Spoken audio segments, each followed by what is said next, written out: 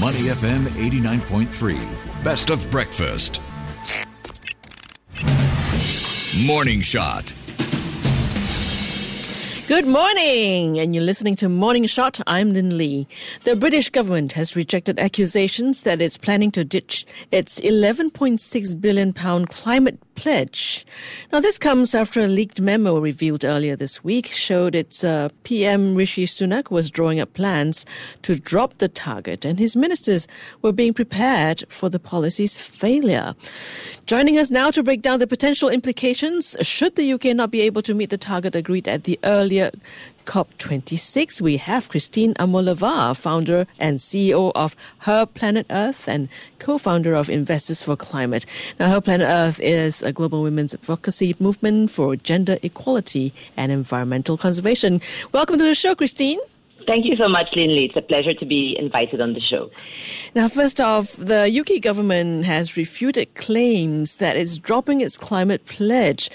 But, should that happen, what kind of implications would we see in terms of the environmental push, taking into consideration the size of the UK market? Absolutely. Thank you for bringing up this important question. I mean, the news sent shockwaves around the world. As you said, the UK has refuted this claim. The UK government has refuted this claim. But if it were to happen and they were to drop the pledge, it would be incredibly disappointing. Some would even say a betrayal. Any decision to slash climate funding would endanger the lives and livelihoods of millions of people dealing with the climate change at the moment. Would, of course, raise questions about the UK government's priorities, because investing in climate finance, which is really at the heart of what I'm also involved with, is not just a moral imperative. It's an investment in our shared future. So I feel really strongly about this, and, we're hoping that they do not revoke on this pledge. Do you think you can put this into perspective for us? How far is the UK exactly from this £11.6 billion target?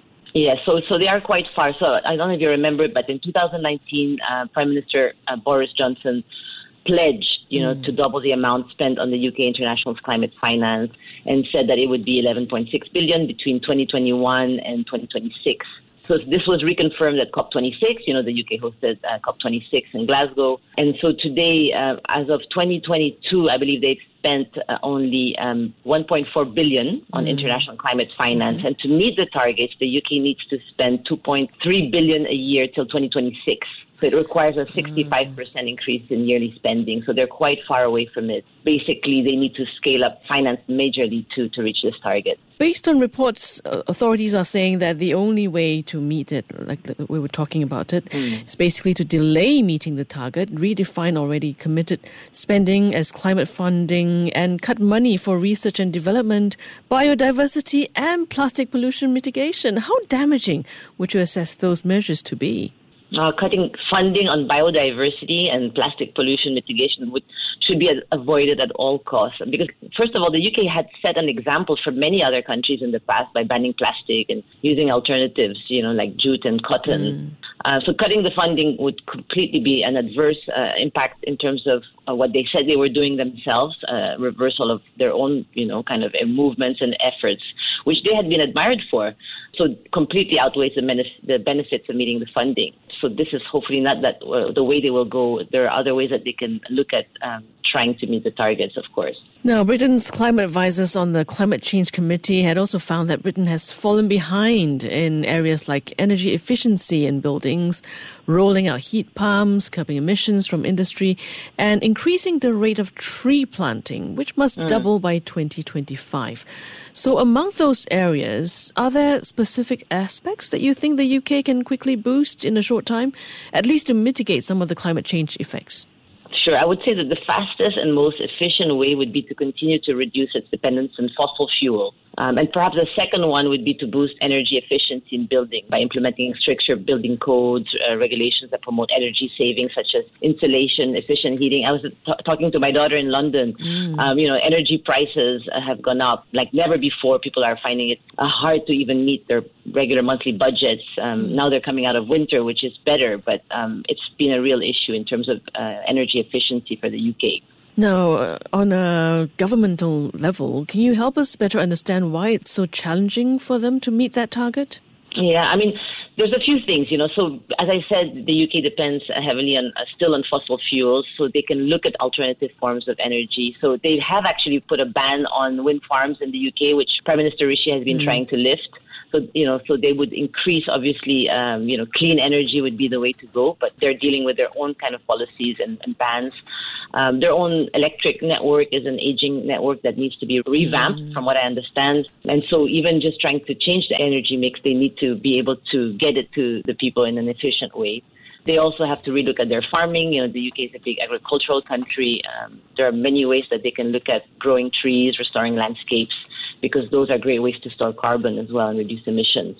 So there are many ways they can do it. It's a complex problem, obviously, but hopefully they will look at that and be on track that way. Christine, I know you're in this space of climate and you're a co-founder of Investors for Climate as well. But beyond funding, is there any other workaround? I mean, there are always other ways. They can look at increasing electric vehicles, continuing to encourage UK businesses to transition to net zero, reducing natural gas usage. There's so many ways, improving home energy efficiency, what I mentioned, looking at laws and policies to speed up renewable projects. And so I know they're also looking at that, and as I said, reforming the electric grid is a big one. There are many workable solutions that require, of course, innovation and putting finance in the right place. So even if it's tough to hit the £11.6 billion climate funding target, which are some of the policies you feel can or should be enhanced first to push some of the sectors along the green push? I mean, one of the ways most countries need to look at it today, and I'm not just talking about the UK now, is to look at the UN 6 areas of decarbonization. So, there are smart cities, energy, industry, food and agriculture, land and forestry, and transportation. So even as an investor, a climate investor, we look at these areas which are really broad, and we all need to, frankly, fire on all cylinders to reduce emissions in an urgent way. But of course, one of the easiest ways, as I said, is energy transition, and that should really be number one, in my opinion, to make the biggest dents in emissions. So if you looked at in 2022, the majority of the energy in the UK, about almost 80%, came from fossil fuels, so coal, oil, and gas, which is really damaging for our environment.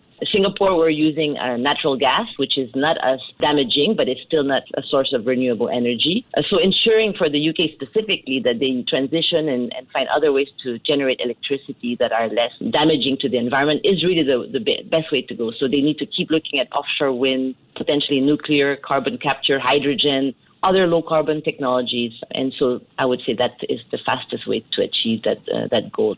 They can continue to look at forestry, as I mentioned. The UK uses 70% of the country's land is used for agriculture. So agriculture is still a big one that they need to look at how more efficient ways to manage their emissions in agriculture as well. And then new technologies. New technologies are one of the key ways that we can scale up innovative solutions. So nurturing ecosystems of founders and investors. The UK does that quite well. And there are a lot of collaboration actually in this sector between Singapore and also the UK in particular. So I would be focusing on these areas. That would be the best way towards progress and the green push in achieving the full 11.6 billion goal. All right. Thank you very much, Christine, for sharing your perspectives with us this morning. Pleasure. It's a pleasure. Thanks for having me on the show. We've been speaking with Christine Amollavar, founder and CEO of Her Planet Earth and co-founder of Investors for Climate. Stay with Money FM 89.3. To listen to more great interviews, download our podcasts at audio.sg or download the audio app. That's AWEDIO, audio at the App Store and Google Play.